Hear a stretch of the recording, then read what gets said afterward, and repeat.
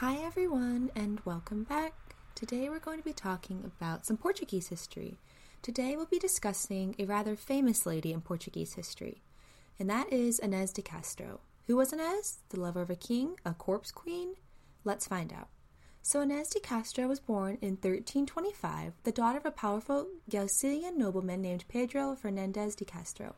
Her father was an illegitimate grandson of a previous king of Castile. This knowledge is important, so let's remember this. Unfortunately, not much is known on Ines, so I'll give you the best I can gather.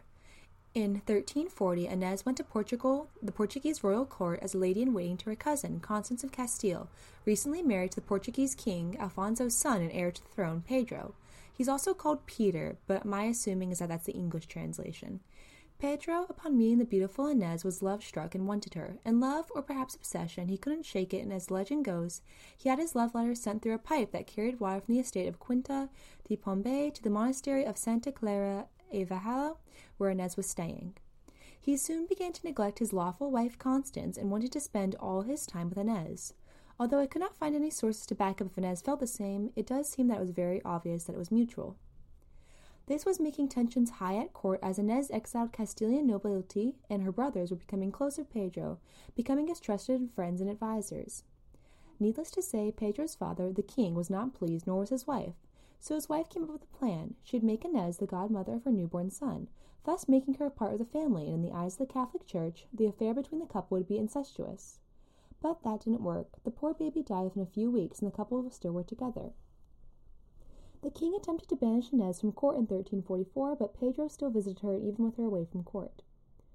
Just a year later, Constance died in 1345, and Pedro, now a widow, he wasted no time in bringing Ines back to court and openly living with her as if she were his wife.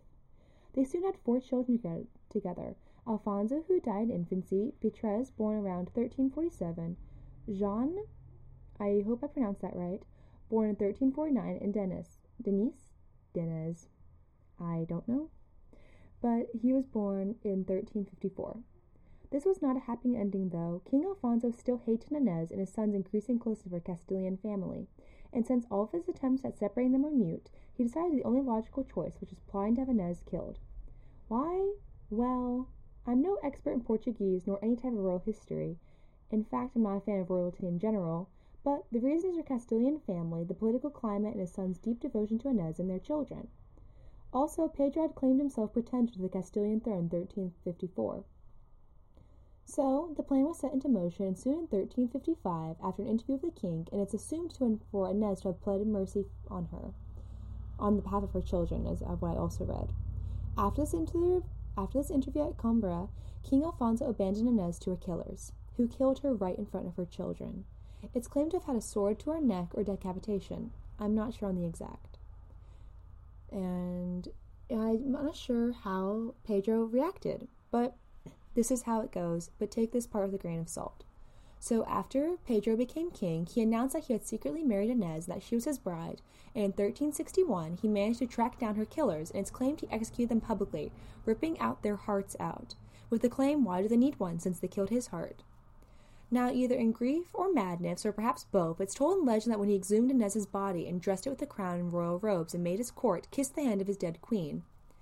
Now, I want to be clear, there is no proof of this, and it's most likely a myth. But I had to add. Anyway, Ines was laid to rest at the monastery of Alcobeca, I'm sorry with all the terrible pronunciations, where her coffin can still be seen opposite Peter, so that according to the legend, the Last Judgment, Peter and Ines can look at each other as they rise from their graves. Both marble coffins are sculptured with scenes from their lives and are promised by Peter that they would be together until the end of the world. A true love beyond death. And that is the story of Ines de Castro, a tragic tale that's inspired many poets, artists, and plays writers throughout the world. But I want to let you guys know that trying to find any information was hard, and only a few articles I found, so take some of the story with a grain of salt. But I've never done any Portuguese history, and this is my first royal lady I've covered, so let me know what you think. You can let me know by commenting here or on my Instagram, which is Seldom Make History. Bye!